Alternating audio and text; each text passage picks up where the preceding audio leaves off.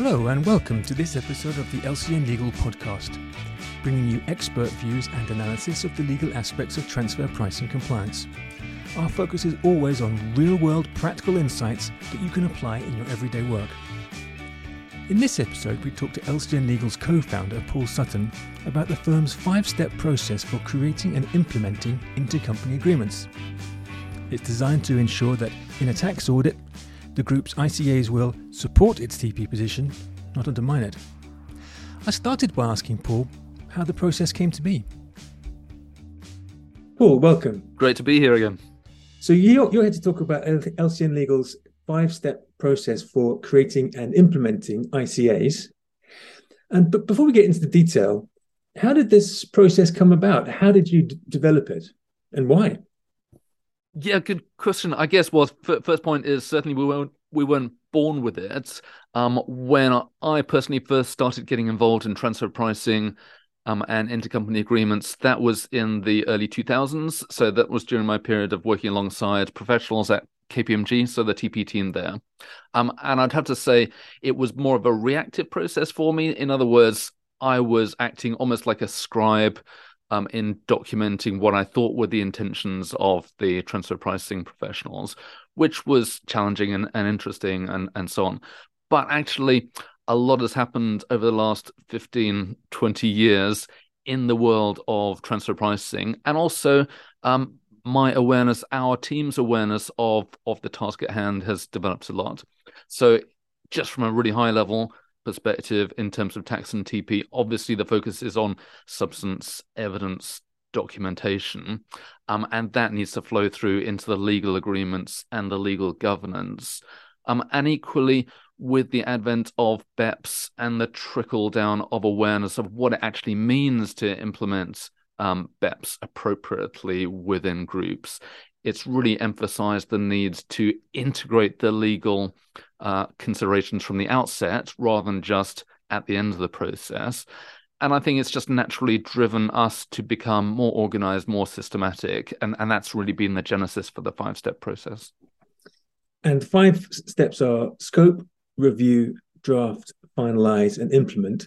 So let's go through each of those in turn. You can briefly tell us a bit more about each one. So let's start with scope. Yes, so the scoping phase is really about just getting a handle on what are the key transaction types for the relevant group that are key to the transfer pricing policies. In other words, we're identifying things like central support services, R&D services, local marketing support, or whatever. And alongside that, it's identifying, again, from a high-level perspective, what are the legal anchor points? This is something that we've talked about before. In other words, how does the group interact with the outside world from a legal perspective? And it's really the mixture of those two that enable us to scope out from a high-level perspective, how many different agreement types do we need to be working on, how many entities are there, and generally get our hands around the project. Fine. And then with that understanding in mind, it's the review stage. What happens there? So the review stage is about a more detailed review of the background information. So obviously a key source of information is the proposed transfer pricing policies. So whereas at a scoping stage, we're just reviewing them from a very high level perspective in terms of identifying the key transaction types. Here, we're actually digging into the detail of those transaction types. For example, for appointment of distributors, we're understanding what is the allocation of risk, what is the ownership of the relevant intangible assets in relation to the appointment of distributors, what's the remuneration policy, and so on. So it's a detailed review of the TP policies, but also a review of the group structure. So that means not just the legal entity charts, but also understanding specifically what are the key agreements or key transaction types with the outside world. In other words, which entities enter into contracts with third parties, and what do those agreements actually look like? And when you talk about transaction types, give us some idea of some of the different types of transaction types that you might commonly or uncommonly find. Yes. I guess one example would be contract manufacturing arrangements. So let's say that the transfer pricing policy is relatively high level. It categorizes particular manufacturers as contract manufacturers. In other words, maybe the assumption is that they're carrying out relatively routine functions in terms of manufacturing, and not generating significant intangibles themselves. And the TP policy would explain the basis of remuneration of those manufacturers, for example, the cost plus basis. That's all fine.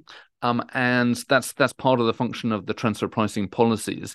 However, we need to go a step further in terms of granularity from a legal perspective and say, okay, if the manufacturers are being, in effect, guaranteed that cost plus return, which is the entity that guarantees it? So which is the principal in that relationship?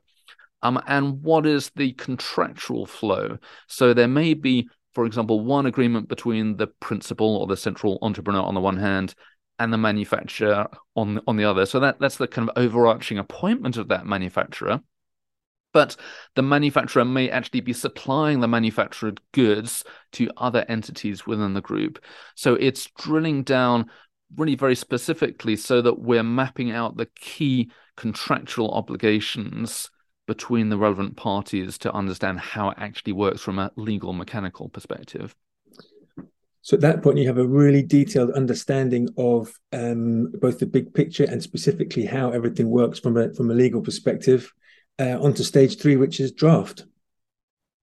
Yes, so at this stage, again, it's going back to the key transaction types, and what we're aiming to do here is to create a tailored master agreement for each of the key transaction types. So as mentioned before, this is things like appointment of contract manufacturer, appointment of limited risk distributors, central support services, and so on. So each of those transaction types, we are creating a draft agreement which aligns with the transfer pricing intentions. In other words, the remuneration, the allocation of risk, the functions, and so on. So usually at this stage, or inevitably at this stage, we're working very closely with the relevant transfer pricing professionals. That could be the in-house team of the corporate, or it could be the third-party advisors.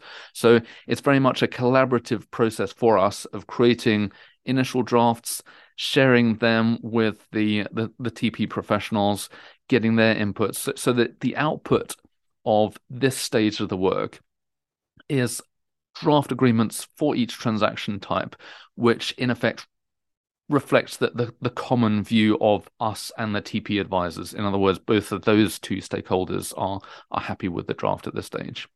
And I know that quality of drafting is a subject that you're very passionate about. Obviously, any contract needs to be well drafted, but in the specific case of intercompany agreements, which obviously are not like any other external contract, they're a very specific case. In the specific case of ICAs, what does well drafted mean? I mean, what are the main qualities that a well drafted ICA has? Well, I guess the basic threshold, which you'd like to take for granted, is that the agreements are actually legally binding. Sometimes in terms of the agreements that we see, that we review as part of health check exercises, the agreements actually fail at that hurdle. So that's the minimum. Second is that the agreements need to be clear and unambiguous. That really goes hand in hand with legally binding and substantive arrangements. In other words, if an agreement is so vague that you can't actually determine what the allocation of risks and rewards is, then arguably it's not an agreement at all. So again, that's a fairly low bar, you would think. Next point is obviously it's the key issue of alignment. So again, this goes back to the detailed review stage and making sure that we're reverse engineering the transfer pricing intentions and making sure that they are actually reflected and substantiated in the agreement. So that's allocation of risks and rewards and so on. The same applies to the categorization of the return. For example, if there's a payment being made by one party to another, there may be different options as to Is it a fee for services? Is it a royalty for intellectual property rights? Is it fees for, or rather, the cost of goods, price for goods? So being very clear and specific and intentional about that. Subject to those main considerations, one of the key things is that they need to be as brief as possible and written in plain language. One of the reasons for that is that the longer the agreement is, the less likely it's going to be read by the key stakeholders within the group, the more likely it is to be wrong. In other words, not aligned with the actual operational practice of the group. And therefore, it's going to be a liability rather than an asset in TP audits and tax audits. So those are the key considerations from our perspective. It's very striking there that the points about brevity, clarity, plain language are not aesthetic. They speak very directly to directors' responsibilities, so they are just as much legally important as all the other things that you mentioned. Yeah, absolutely, and that fits in with, as you suggest, with the governance point. In other words, if you're asking directors to approve an arrangement, and if you're treating those directors, in other words, at subsidiary level, not as a rubber stamping exercise, but as genuinely part of the governance, it's directors need to be able to understand what it is that they're signing, and therefore we actively don't want legal gobbledygook or something that takes a PhD to understand. It needs to be immediately apparent what the commercial arrangement is. Yeah. So stage 4 is finalize. Yeah. So in the previous drafting stage, this is mainly a process between us or the relevant lawyers and the TP professionals to produce something that reflects a common view. But of course, intercompany agreements are not just for transfer pricing compliance. They also need to meet the needs of various other stakeholders. So that includes things like the regulatory needs of the group, customs considerations, withholding tax considerations, VAT, data protection, and so on. So as part of the process of finalizing the template agreements, we need to work with the client to make sure that those needs are identified, the stakeholders are identified, and appropriate input is obtained. So this is a process of wider engagement to finalize the agreements. And also, as part of this, it's about localizing the agreements where needed to reflect the needs of different countries. And what does that mean in practice? I mean, what are some of the specific examples of things that you would do to localize agreements? Yeah, so I would say, broadly speaking, there are two types of localization. One is purely in relation to the financial terms. For example, if you had an R&D service provider in India providing services to other group entities, from an Indian perspective, it may be that the tax authorities would insist on local benchmarking as opposed to regional benchmarking, and it may be that it's a higher markup percentage as a result. So that's a kind of basic example of localization of agreements. And in that particular case, obviously, you're not talking about changes in the substantive drafting. It's really just plugging in a different variable. Other types of localization relate to regulatory or legal requirements or legal blocks. So a classic recent example of that was the 3M blocked income case. So this related to an IP license granted by the US entities to operating entities in Brazil. In that case, there were actually legal restrictions, not tax restrictions, legal regulatory restrictions on the amount of the royalty that could be paid. And where those restrictions exist, then they need to be taken into account in the form of the agreement. Other examples would be groups operating in regulated sectors, such as the financial sector. And that's relevant because where it's a regulated entity that is receiving services, that transaction is often regarded as a material outsourcing arrangement from the perspective of the local regulator. In other words, because that regulated entity relies on those services for its continued existence, for its business continuity, the regulator would expect a certain level of protections in those agreements. So similar to those which it would expect to receive from third-party outsourced providers. And those requirements need to be reflected in the agreements, even though it is intragroup. So clearly a complex but important area. Before we move on, I'll just remind people that if you want to read more of Paul's analysis and insights on the 3M case, you'll find that on LinkedIn and also on our blog, on our website. So let's move forward to stage 5, the final stage, sort of the final stage. We'll come to that, say more about that in a minute. Yes, so the implementation stage is all about getting to the end result of signed and dated documents. In other words, arranging for the whole portfolio of agreements to be implemented. And what we're talking about here is really amalgamating 3 types of information or data. One source of data is the legal entities. So basically the names and corporate details of the legal entities, but of course also identifying the specific signatories of individual agreements. So that's the entity data. Second category of information is the transaction data. So that's making sure that we've nailed down on an extremely granular basis who is providing what to whom, and also the structure and form of the agreement. So is it a series of bilateral agreements, or are we able to use multilateral agreements, say maybe with one service provider and multiple service recipients all in the same agreement?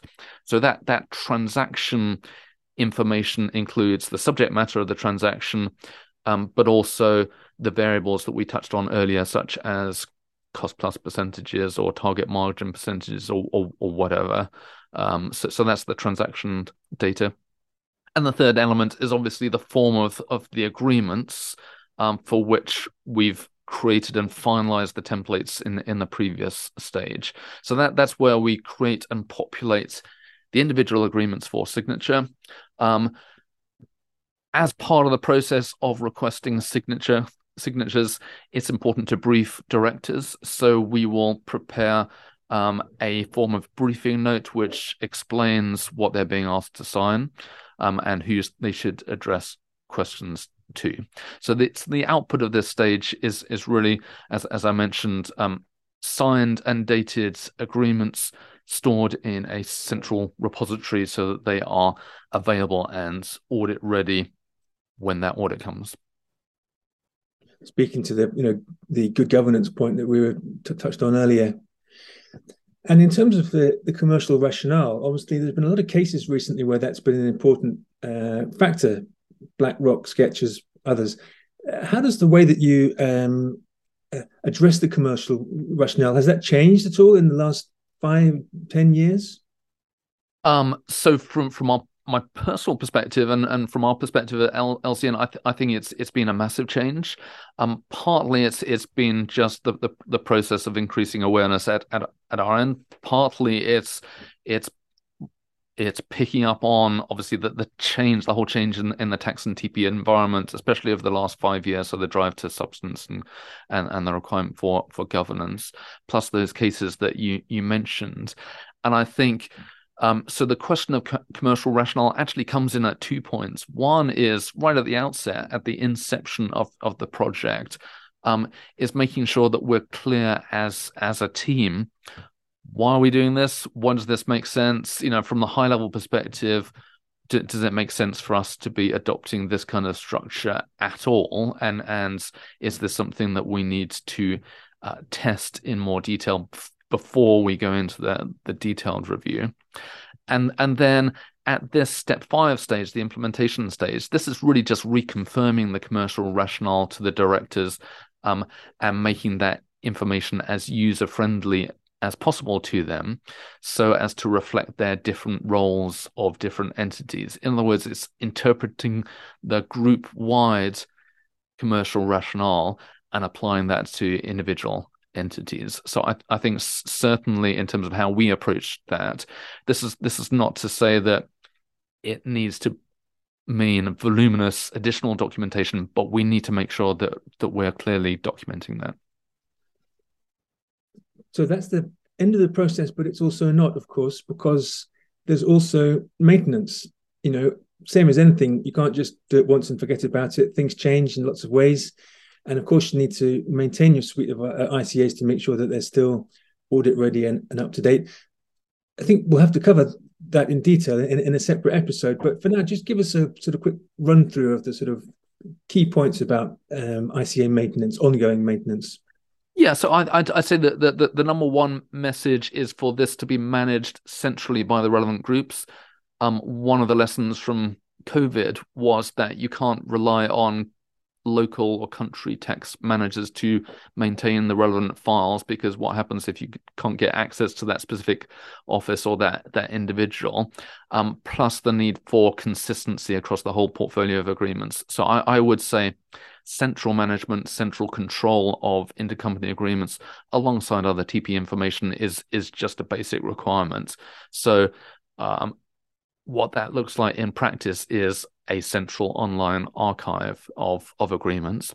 In terms of the maintenance, yes, what this means in practice is the need to create regular review points. So whether it's just annual review points or maybe it's 6 monthly for a more active group, so making sure that is built into the operational transfer pricing life cycle. And that's something that we at LCN help with by reaching out to ICA clients, our corporate clients, on an appropriate regular basis to help identify have there been any changes in the group which mean that the agreements need to be updated. Well, I don't think we've got time to talk about maintenance in much more detail. We'll have to save that for a future episode. But I think hopefully that's given people a good basic outline of what's involved and the benefits and the importance of having a suite of audit-ready ICAs. But for now, Paul, thanks very much. Thank you.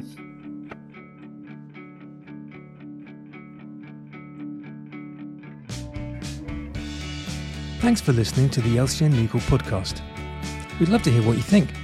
You'll find the contact details on our website, lcnlegal.com, and you'll find more information there about the 5-step process, the ICA health check, the 3M sketches cases, and much more besides.